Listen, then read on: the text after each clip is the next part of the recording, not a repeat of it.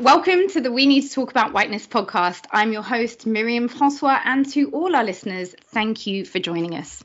This is a space where we explore the meaning of whiteness as the term is used in conversations around race and racism, and as the structure pertains to different areas of our lives. Why whiteness? Well, very simply, because as someone racialized as white myself, I want to explore the meaning and impact of whiteness at our current juncture. What does whiteness mean, and does it matter? Every episode, I'm joined by a guest who offers unique insights into these questions and many more. Today, I'm thrilled to announce that I'm joined by the Pulitzer Prize-winning journalist and one of America's leading voices covering issues of race and justice, Wesley Lowery. Wesley has served as a national correspondent for The Washington Post and an on-air correspondent for CBC News and 60 Minutes, and he's the author of a new book, American Whitelash, in which he charts the return of this blood-stained trend, showing how the forces of white power retaliated against Obama's victory and both profited from and helped to propel the rise of Donald Trump. Drawing on gripping first-hand reporting, he investigates 4 incidents of white violence since 2008, which have arguably come to shape our current climate. Wesley, thank you so much for joining us. Of course. Thanks so much for having me. So first off, tell me, for those of us who are not in the US right now, how is America doing? Well, I feel like we're probably going through it a little bit, is fair to say.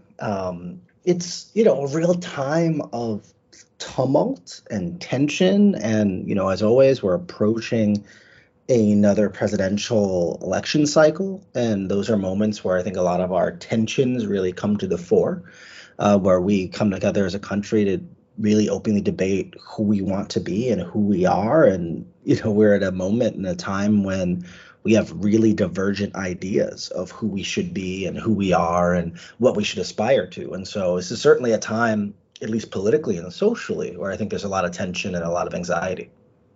And so whenever we hear analysis of the US, the term division, it's a divided nation. Mm-hmm. Is that the term you would use? And are those divides like primarily along racial lines in your view? Well, I think that the key divide is a question of who we are and who we want to be, who we consider Americans, right? And there is a racialized ethnic undercurrent and underpinning to that question, right? It's not just race, right? We see a lot of tension around whether it be how we should teach our children, questions of gender and sexuality. But at the core, it's a question of who are we, right? What does it mean to be an American? Who should we be looking out for? What version of our history should we tell ourselves?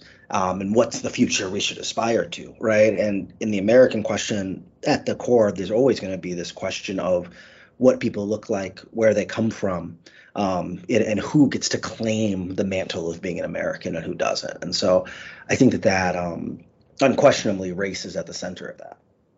That's so interesting because those are all issues that are, very prominent here in Europe as well. I mean, I'm speaking to you here from the UK, where issues of national identity and the kind of delineation of the borders of that identity are increasingly fraught. And that's, as part, I would say, of a wider trend across the European continent of, more and more vocal and mainstream far right voices able to center what might previously have been quite fringe ideas and theories. And I'd always thought, having lived in the US as a foreigner, and, please do correct me because I'm definitely looking at this as an outsider looking in, but I was always thought of America as somewhere where once you kind of, pledge your loyalty to the flag and you adopt the American identity and you're naturalized, almost it almost felt as if anyone could become an American, and there was some sort of real pride previously in the idea of having hyphenated identities that all were part of the tapestry. Am I just delusional? Did that exist? Well, at least that was the promise. It was the idea, right? Yeah. But I think that what we see at the core is this question of who gets to become an American, who gets to live out that promise, right? That what we see right now is a country that is this mixture of all types of different people from all types of different places who come, pledge allegiance to the flag, take on American identity. But the question becomes, how many more people get to follow that pathway, right? So you look at a lot of the people, most of the people, almost all the people who claim American identity, right? Almost none of us are from America originally, right? That our indigenous population makes up a very, very small percentage of Americans. Almost everyone is the descendant of someone who's immigrated to the United States of America, or in the case of African Americans, people whose predecessors were enslaved in the United States of America, right? But what we're seeing now are the children, the offspring of some of those immigrants who are deciding that other people, other groups shouldn't be allowed to follow that same path. Basically, we should pull the ladder up, or we should build the wall, and we shouldn't let anyone else in. That the promise of American citizenry is something that should now be limited, right?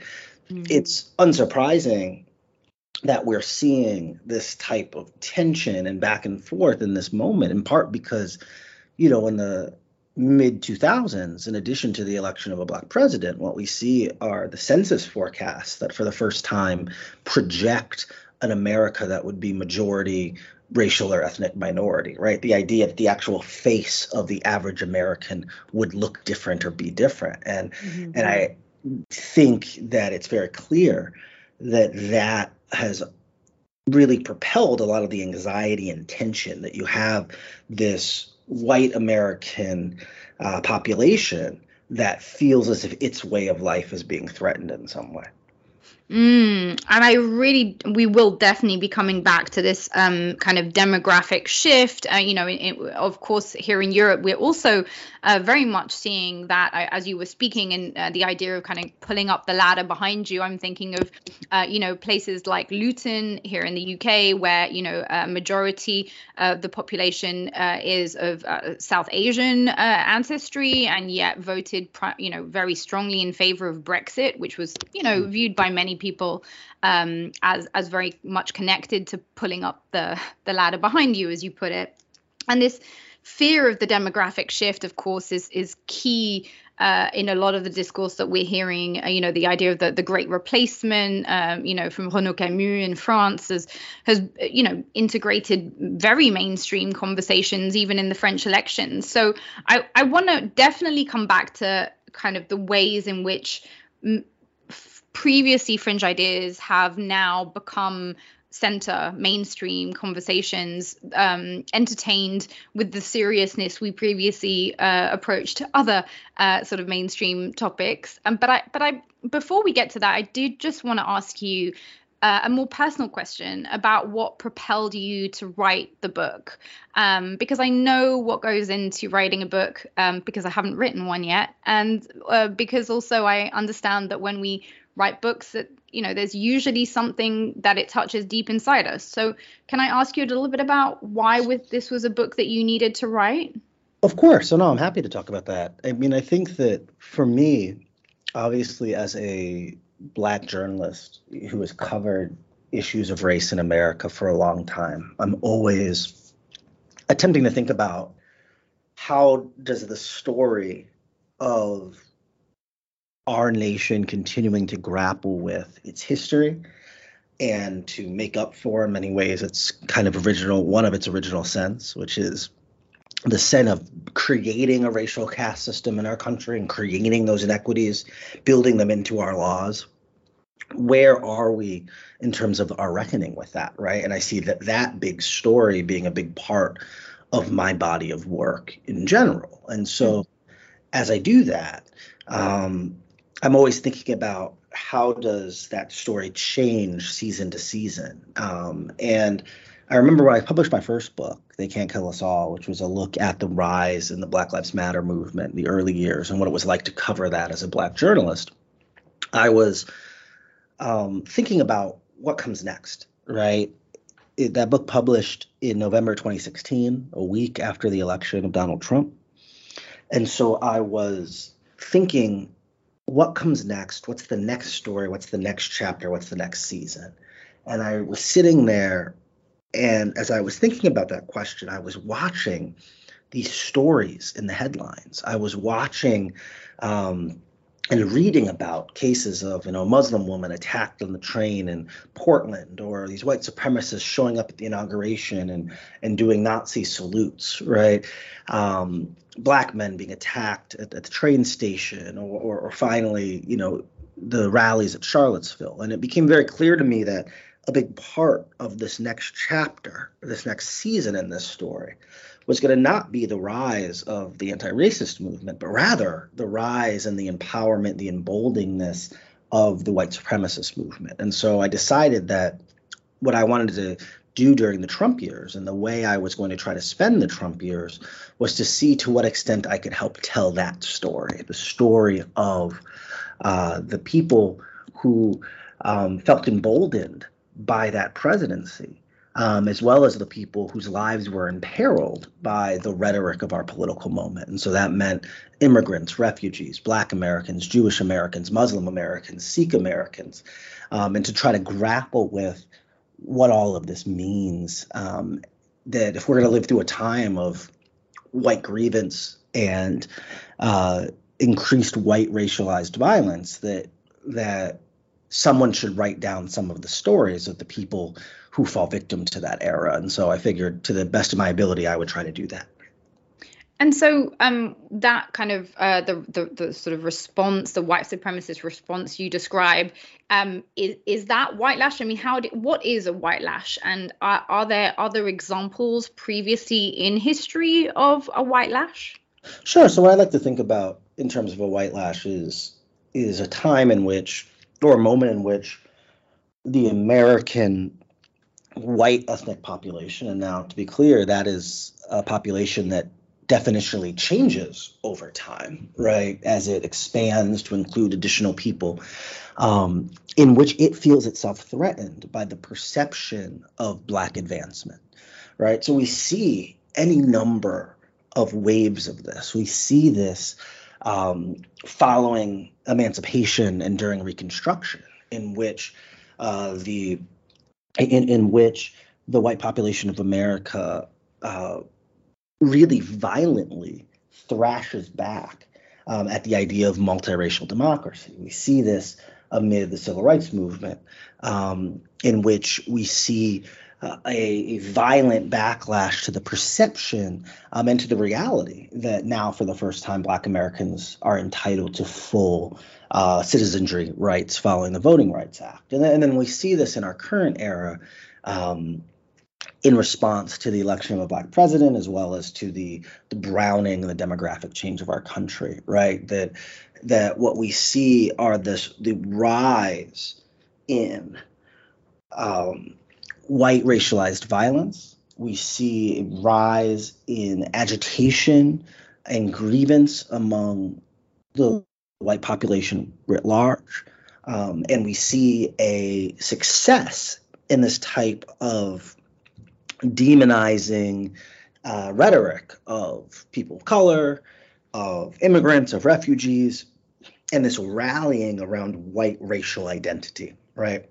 And so it's something we've been living through in this moment, right? And that in many ways is embodied in the election of an openly nativist candidate like Donald Trump to become the president in response to a Black president. But then we also see it within the population itself, this very agitated posture from many white Americans that expresses itself not just along racial lines, but also also presents itself when it comes to other types of change, right? The rise of kind of a reactionary conservative movement, which is currently one of the biggest, most powerful movements in America. And on this, I mean, you mentioned the sentence, whiteness being threatened by Black advancement. In this context, do you understand whiteness as white supremacy, or is it something else? And I'm curious to kind of unpack that idea, because I think that on one hand, you could say that of course, whiteness is threatened by Black advancement, because if whiteness is white supremacy, then absolutely the idea of a call for equality threatens it and challenges it, and really ought to, frankly. But has that been kind of somehow merged with the idea that people racialized as white are somehow threatened by it inherently? I think that is the belief, right? I think that there is a sense among people, and look, and this is not always a fully articulated ideology, right? But in a lot of ways, people are operating off of vibes, like they're operating off of their sense of what's going on. But it's this belief that it's a very zero sum, us versus them. What is good for someone else must be bad for me, right? Mm-hmm. There's only so much advancement or equality or power to go along, right, or to go around. And so if another group gains 5%, that must mean that I am losing 5%. Yeah. And so we see that, and we see that play out. And we see that play out time and time again, right? That it cuts, like I said, I think it cuts in a few directions. I think it's unquestionably true, right, that the advancement of people of color diminishes the power of a white supremacist system, as well as allows for new challenges to a white supremacist system, and that the people who are the beneficiaries of such system would feel that, right? But I think there's at a much more even personal and less systems and structures way. I think it is more about the average person who may not see themselves as benefiting necessarily from a white supremacist system, right? I think a lot of people who benefit from it don't believe that they are benefiting from some type of inequality, right? But rather that just believe very quickly that they are now losing in some way, right? That advancement of other people or the equality received by other people feels like a loss to them, even if it's an evening out of outcomes. Yes, I think there is some kind of quote I've definitely seen going around, something like, justice will feel like injustice or something to those who have become used to it or something. I'm completely butchering the quote. If you know it, feel free to correct me. That's a pretty good one. We should steal that and use it for ourselves now. I will definitely try and claim that one. But certainly, yes, I think, obviously the issue obviously of operating within a white supremacist world is that, particularly if you're white, that the appearance of the ways in which the system favors you isn't always apparent. And so it's interesting, or at least apparent to you, or to me in this case. But so in that sense, I think the idea that there is a fear of something being lost.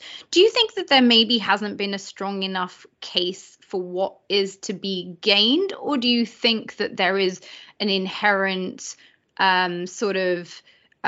process that white people have to go through in recognizing that, yes, this is going to have to be a loss in some terms, because the gains were in and of themselves achieved through not only unlawful but deeply unethical and problematic means? Well, I think that both things are true, right? I don't necessarily think that to create a world that's more equal and equitable, that we have to perceive it as a loss necessarily, right? But I do think that people who are self-interested, which is to say all people, right, are thinking first and foremost about themselves, right? There is an inherent selfishness in the human condition, where what we're worried about is how this is going to affect us, our family, our hometown, the people we love and care about, right? And that while many of us love the idea theoretically of a world of equity and equality, right, our first concern is this going to take food out of my child's mouth or opportunity away from them? Is this going to make my life harder? And I think that I certainly think that there's a labor, an intellectual, philosophical labor to be done in explaining and talking and grappling with that, right? And grappling with people who reasonably believe or are concerned that they are going to end up being the loser in some way here. And so I do think that there's like conversation to be had there. I mean, I don't think it's necessarily just too bad for you all, right? I think that there is some some real earnest conversation to be had there. In the book, you quote a fascinating poll of Americans on how they believe racial issues have changed in America since the 1950s. And I wasn't hugely shocked to discover that white people thought there had been more progress than black people had. But the fact that white people believe, and I quote, that the country was afflicted with anti-white bias, and that anti-white bias is believed to be the more prevalent form of racial prejudice today. How do you make sense of that? I just, it doesn't surprise me, but I think that it is foundational to our understanding of the country as it exists today, right? We are a majority white country, and the majority of white people believe they are a discriminated class of people.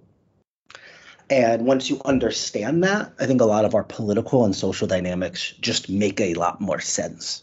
Right. Certainly. But yeah, I mean, it's the idea that as a majority, you believe yourself to be discriminated against. I mean, what other majority could make such a claim?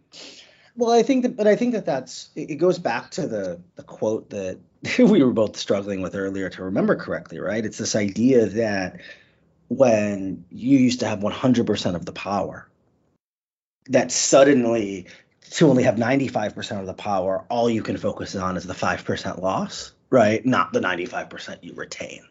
So when you have a country that is in so many ways, certainly racially, so bent in one direction, any progress in the other direction feels like a massive loss to the people who used to hold all the power and all the control. I think what's also true, and we know this, right, is that people's perceptions are often deeply divorced from any actual reality.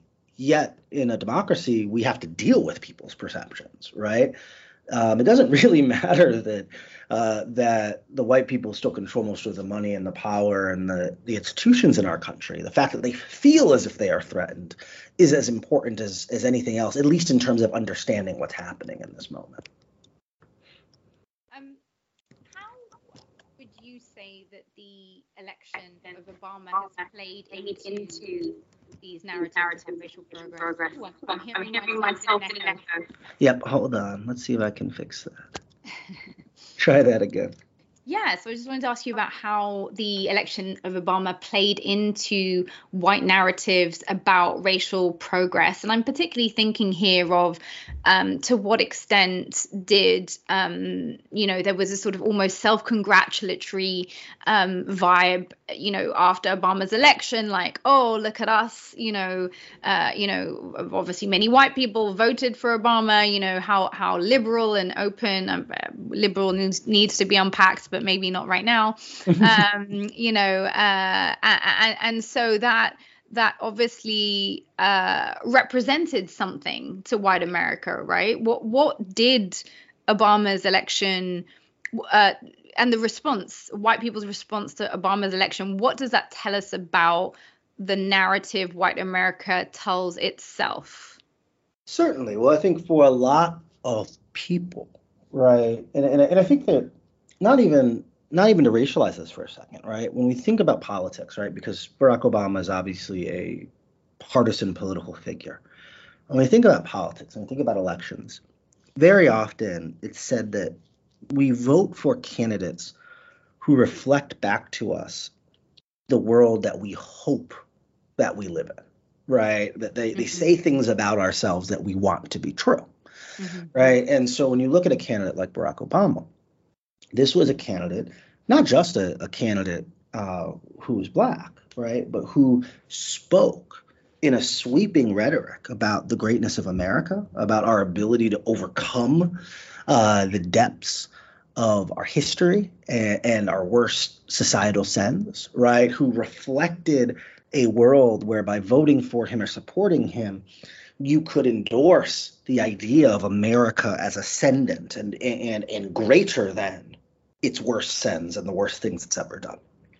And in some ways, on the one hand, that's a remarkably effective political messaging campaign, right? Delivered by one of the most talented politicians ever. But secondarily, though, it also creates a permission structure of people who are now saying and endorsing through their vote that, well, because we can elect a black man to be president, it means we have overcome our racism. It means we've solved the problem. It means we fixed it. See, Barack Obama's the president. And I think that it also created a defense of people to stop having to interrogate themselves. I mean, there's the joke, and it appeared in Jordan Peele's Get Out, right? The idea of the white liberal who suggests that they cannot be racist because they voted for Obama twice. Oh, of course, yes. Right. Iconic theme. Yeah. And it's like, I have a black friend. His name is Barack Obama, right? Like, yes. And so therefore, now any other prejudices I have must be okay, right? My feelings about Muslims or refugees or immigration, right? Or my feelings that it becomes this type of calling card that it must be okay because clearly I cannot be racially prejudiced because I voted for a black man. And so I think that interplay, there have been studies that have been done, I know they've been done on gender, where they look at the levels of misogyny in societies that elect women to historic positions, and they actually have found and measured some cases an increase in misogyny among the populace after a historic election, with the theory being in part that it provides a permission for people to now express themselves in these ways because, well, I can't be a sexist. I voted for her to be the prime minister or the president. And I would suggest, having lived through it in the States, I would not be surprised if the studies showed something very similar in the United States as it related to the election of a black president. And so to connect that then to Donald Trump, who then, represents, would you say, the whitelash against the Barack Obama's election? Well, I think unquestionably. I mean, look, what we know, what is obviously true about President Trump, former President Trump, right, is that this is someone whose introduction to the political scene was to call into question the Americanness of the first black president, who made his chief campaign promise to keep brown people out of the country. He was going to build a wall on the southern border.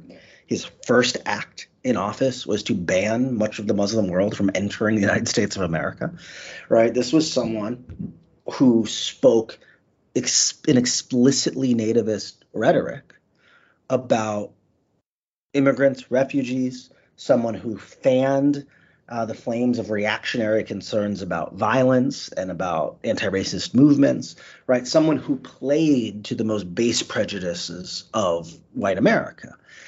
He was very clearly and very obviously elected as a response to the black presidency, and his movement, the movement that propels him, is very clearly and very obviously a response to a black presidency. And so where do you find yourself now in 2023? Some suggestions you could be headed for Ron DeSantis. Is it from the, frying pan into the fire? Is it Whitelash Mark II? What's your analysis of, what that do you think this is a likely future that you're facing? I'm talking about a Ron DeSantis presidency, obviously. Well, look, I think that we're still in this moment, right? I think we're still in this moment where the most powerful movement in our country is a nativist movement of American whitelash, right? Whether that is channeled in, someone like former President Trump, who is still, by and far the most likely person to be the Republican nominee, whether that's channeled in people who are attempting to pick up the mantle from him, whether that's someone like Ron DeSantis or others, right? That what we still see in this moment is a hyper mobilized, hyper powerful political movement on our political right that at its core is nativist and reactionary in response to societal and cultural changes, whether that be the changing demographics of the country, whether it be the advancements in terms of ideas of gender, sexuality, race, right? That this idea of seizing onto the country and not just keeping it where it is, but pushing it backwards in response and in rejection of these types of societal changes and advances that we're seeing. And it just, like I said, that movement very clearly and very obviously is what drove President Trump into office and remains in this moment, I think, among the most powerful movements in our country. You say in the book on that subject that the data suggests that we're living through a moment of heightened white racist aggression in which the nation's violent underbelly finds itself equal parts frightened and emboldened. I want to ask you about both of those ideas, that there is fear underlying this, and whether when you use the word fear, is there a part of you calling for a response that recognizes it as fear, which is very difficult when fear is expressed as violence, and then also emboldened? I mean, who is emboldening the far right? Because a lot of people would say the mainstream media, of which I'm a part, of which you're a part, have been large contributories to that problem. Yeah, well, I certainly think that the mainstream media plays a role in the way that at times we normalize, platform, or otherwise fail in our responsibility to interrogate these types of movements. But the way I think about it is to simplify it even further, right? America is a majority white country or white identifying country. And we are in a moment where white Americans are particularly aggrieved, anxious, and fearful.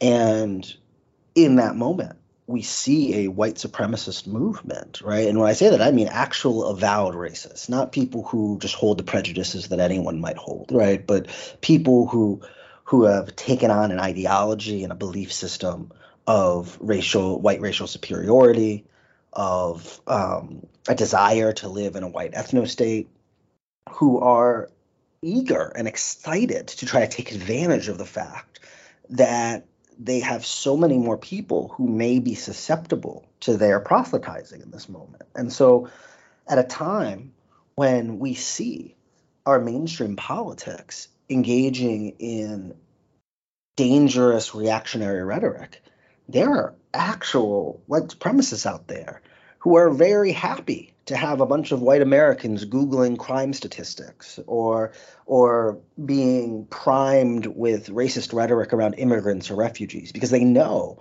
that it's going to make those people more likely to join their violent movements. And so what ends up happening is we end up seeing increasing levels of violence, increasing numbers of these attacks carried out not always by longtime white supremacists, but in some cases by people who are relatively new recruits to these movements and who end up there via our mainstream politics. So I would love to come back to that notion of fear in a sec, but I guess I also wanted to ask you, as a journalist who works in the media, obviously, what are we in the media doing wrong, and what could we be doing better in how we confront the rise of nativism, nativist rhetoric, and with that the mainstreaming of violent ideas? Well, first and foremost, I think you have to be honest about the reality that that's happening in the first place. I think that sometimes we're too cute by half. We like to pretend as if it's not clear what's going on. What could possibly be motivating these people? Why are people attracted to Donald Trump? I mean, I thought these Tea Party people cared about the deficit, right? We play these like too cute games, even though it's extremely clear. We also pretend as if there's no precedent, right? That we see in this movement that's elected Donald Trump and that has supported him. We see echoes of the rise of the political Klan in the 1920s. We see echoes of other moments of Whitelash, and yet too often in the media we pretend as if our contemporary world lives without any kind of historical context, right? Even though the historical context is pretty clear in terms of helping us understand what's happening right now. And so I think bringing more expertise, bringing more history, bringing more clarity about what's happening when people literally tell us who they are, pretending as if they have not told us is probably not the right way to go. But I also think we have to understand, and I get at this a bit in the book, and we talk about this in the book, right? We have the evidence to make clear that when we platform racist rhetoric, that it increases racist violence. When we allow someone to go on our air or be in our pages saying reactionarily racist things about immigrants, about refugees, about Black people, about brown people, about Jewish people, we understand that leads to increased levels of animus and violence. And yet, what we see time and time again is this argument from the media of, well, what are we supposed to do? Not give Donald Trump a live microphone? And the answer is yes, we should not give Donald Trump a live microphone. That's not a call to not cover him, not interview him, not talk to him, right? But the sense of there is a level of responsibility when you allow someone to come on our air to say things that are not true or that demonize or demagogue specific sets of people, right? We know that increases a likelihood of this type of violence. And I think too often we retreat into this kind of free speech absolutist, well, what are we supposed to do? Everyone gets to say whatever they want, even though we understand and we know that that's not actually the case, that we curate as members of the media. We don't just put anyone on television or just anyone in the newspaper. We understand that our platform and that our words matter, and that if you put dangerous ideas in the newspaper, those dangerous ideas are going to spread.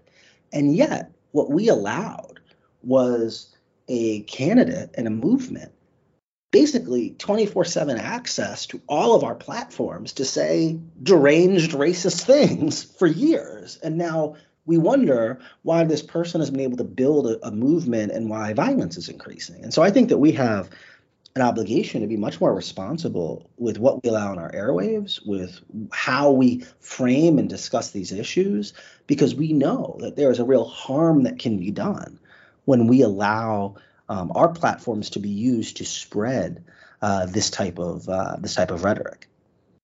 So I completely hear you on all of that, but I just for the sake of the discussions I'm privy to, and I'm sure you have too, but maybe our audiences aren't aware of kind of how some of these conversations happen in the editorial room, and I'm sure you've had this put to you, but so what is the solution is we don't platform people. What about if that person is winning an election? What if that person is by far the most popular candidate?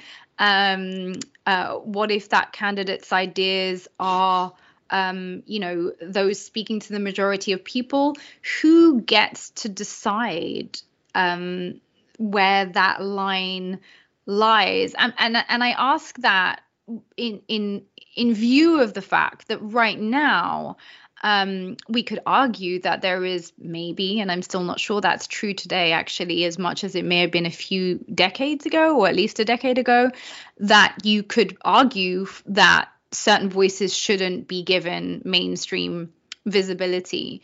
But with the tide changing and the kind of far right mood shifting increasingly towards the right, the whole pendulum towards the right, is it not the case that we could end up ourselves being on the receiving end of that argument eventually? Obviously not on the same terms, but in terms of saying, don't platform these people, they're troublemakers, they're causing sedition, whatever it may be. Do you see what I mean? I do. I mean, what I would say is I think that's already the case. I mean, the mainstream media in America is run by centrist white people. So as a Black person, the idea that the full realm of Black political thought is currently platformed just isn't true, right? Like, there's always been a fight to have access to these platforms and these spaces. But beyond that, though, what I would say and what I would argue is I think that the mainstream media in the United States of America, what I would ask for, and what I think a lot of people have asked for, is a level of thoughtfulness that has been absent. Right? The former president of the United States used to hold the equivalent of Klan rallies, and we would broadcast them live all night. Oh my God! The camera would be sitting there on an empty podium, waiting for him to show up. There is a massive space a massive spectrum of space between responsible coverage of someone whose ideas may be dangerous and providing them with unfiltered access to our audience at all times. Mm.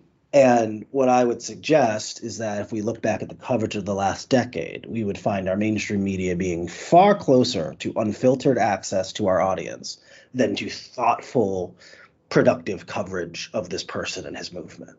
Mm. That again, if I know that I'm interviewing someone with a preponderance of saying dangerous things that are untrue, do I put them on live television? Probably not. And what I would also note is we pretend as if we do not make decisions like this all the time. Somewhere today, Louis Farrakhan is giving a speech. Yes. Now, Louis Farrakhan is one of the most influential living figures in the world. It's unquestionably newsworthy in whatever market he is in that he's giving a speech. But you know what will not be on the front page of the newspaper in that town the next day? A write-up of whatever he said. You know? And so this idea that we don't already make curatorial decisions, that we don't already decide what is acceptable for our audience to hear and what is not, right? We already make these decisions. We make them all the time, right? And that's not to say that we might not show up and do reporting about about his movement or the history of what's happened or why he's showing up in our town. And we might do that, right? But we make journalistic decisions. We don't just say, well, because he's in our town, instead of doing a normal newscast, we're going to cover his speech live. And again, this is one of the most important historical figures currently living. and so I think that, but again, what we have seen is because it has been an unwillingness, I think, of a lot of the media to acknowledge the reality that what was being done by the former president was this type of nativist reactionary campaigning and a refusal to treat him any differently than another candidate. And I think that was our failing, right? That it is not the same to pretend as if covering a Barack Obama rally live is the same as covering a Donald Trump rally, or not even Barack Obama, a George W. Bush rally, a Mitt Romney rally, right? They're fundamentally different things because of the content of what is being said. And I think too much of the media was too obsessed with trying to project a neutrality of, we're going to cover him just like we cover anyone else, even though he is not like anyone else. No one else is attempting to use a political campaign to drum up hatred of people who look differently than him. Right. And so I think that we have to be willing to see the world as it is, not as we wish it was. Yeah, no, I totally hear that. You open your book with a quote which I think is so relevant today, even though it was written in 1965 from Ebony magazine. I was wondering if you might be willing to share it with us. Of course, yeah, I'd be happy to do that. And so this is a section. This is a part of an essay by the former Ebony editor Lerone Bennett Jr., who was a legendary Black journalist and historian. And this was part of an essay that introduced a full issue that was exploring this idea of the ongoing grievance in the United States of America. And so this is from August 1965. And Lerone Bennett Jr. writes, "There was no Negro problem in America. The problem of race in America, insofar as that problem is related to packets of melanin in men's skins, is a white problem. And in order to solve that problem, we must seek its source, not in a Negro, but in the white American, in the process by which he was educated, in the needs and complexes he expresses through racism, and in the structure of the white community, in the power arrangements and the illicit uses of racism in the scramble for scarce values, power, prestige, income. The depth and intensity of the race problem in America is in part a result of a 100-year flight from that unpalatable truth." Thank you for sharing that. I was so struck by the quote and the kind of clarity that we get around a problem expressed in those terms in 1965, and yet it could have been written today, right? Which I'm guessing may be part of why you shared it. I wanted to ask you about that unpalatable truth. that Lerone Bennett Jr. refers to at the end there, that the depth and intensity of the race problem in America is in part a result of a 100-year flight from that unpalatable truth. What is the truth that white America and I think white majorities in other nations need to be confronting more head on? Well, if you look at when Lerone Bennett was writing, this was a time amidst the civil rights activism, amidst following the Great Migration of Black Americans from the South into northern cities, and then the corralling of Black Americans in northern cities into ghettos, right? Forcing Black Americans to live in places with substandard housing, education, economic opportunity, and then in which the United States of America essentially said, what's wrong with all the Black people? Why do they commit so much crime? Why are they poor? Why are there, and so there was this question in the United States about the race problem or the Black problem. What are we to do with all of these poor Black people who live in all these ghettos and do these things, without acknowledging that the fact that those people were forced to live in those places, not by happenstance, but by decisions that white America had made, right? That when we look at the racial inequity and racial inequality in the United States of America, we don't see happenstance. We see deliberate decisions that have been made by the country's white majority and have been made over and over and over again. And so I think that that is the unpalatable truth, that we live in a society that is unjust and unequal, not because it just happens to be this way, but because generations and successive generations of people have chosen to have it be this way because they benefit from it. And so in so much as we want to solve and fix these issues, it requires white Americans and white America to no longer make those decisions and instead make a different set of decisions. Thank you so much. I think that's a really great kind of point for us to end on and hopefully for people to reflect on. It's at this point that we play our quick fire round where I ask you very simple, not questions, and ask you to respond in very short answers if possible. What I can do. Okay. Yes, of course. Do yes, as you could. What is your definition of whiteness?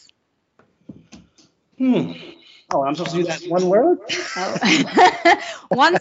One sentence will do. I think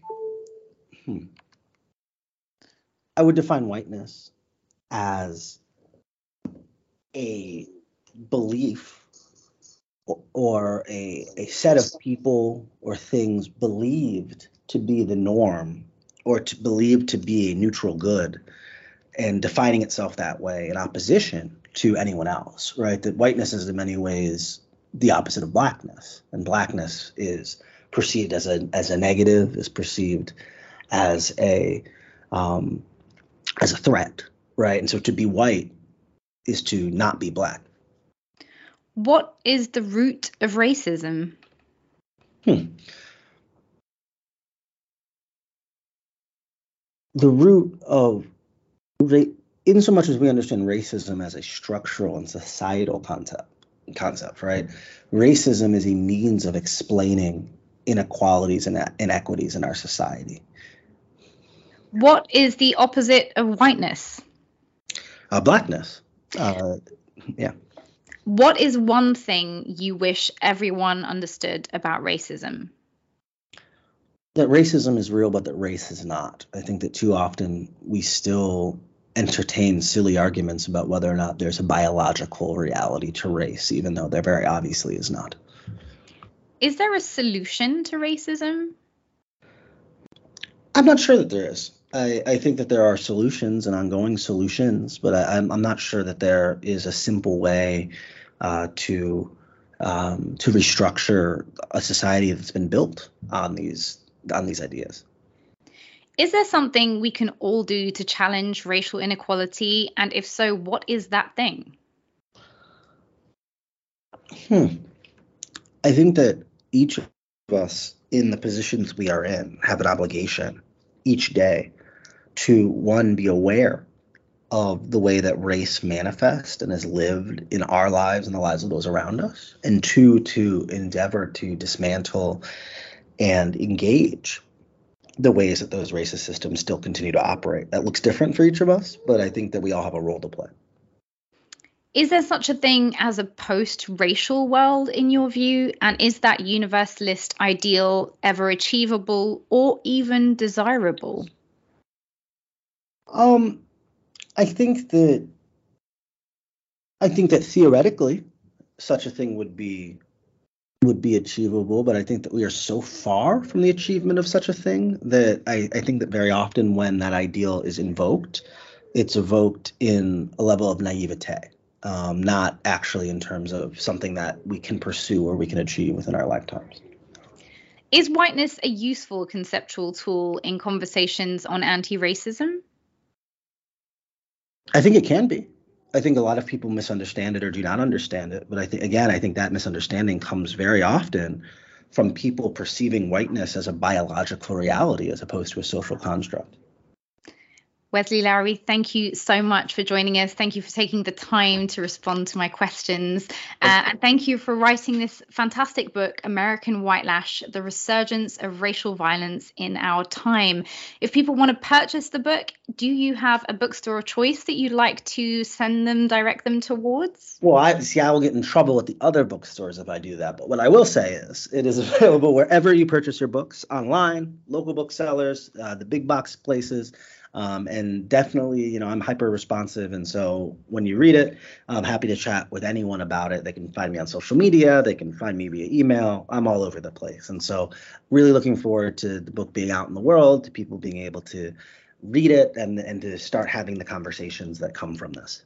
Amazing. Well, that just leaves me to say, Wesley Lowery, thank you again for taking the time to be with us. Thank you, of course, to all of our listeners for tuning in to this episode of We Need to Talk About Whiteness. Please do subscribe on iTunes, Spotify, or SoundCloud, and join us next time for more conversations on whiteness. Thank you so much. Thank you.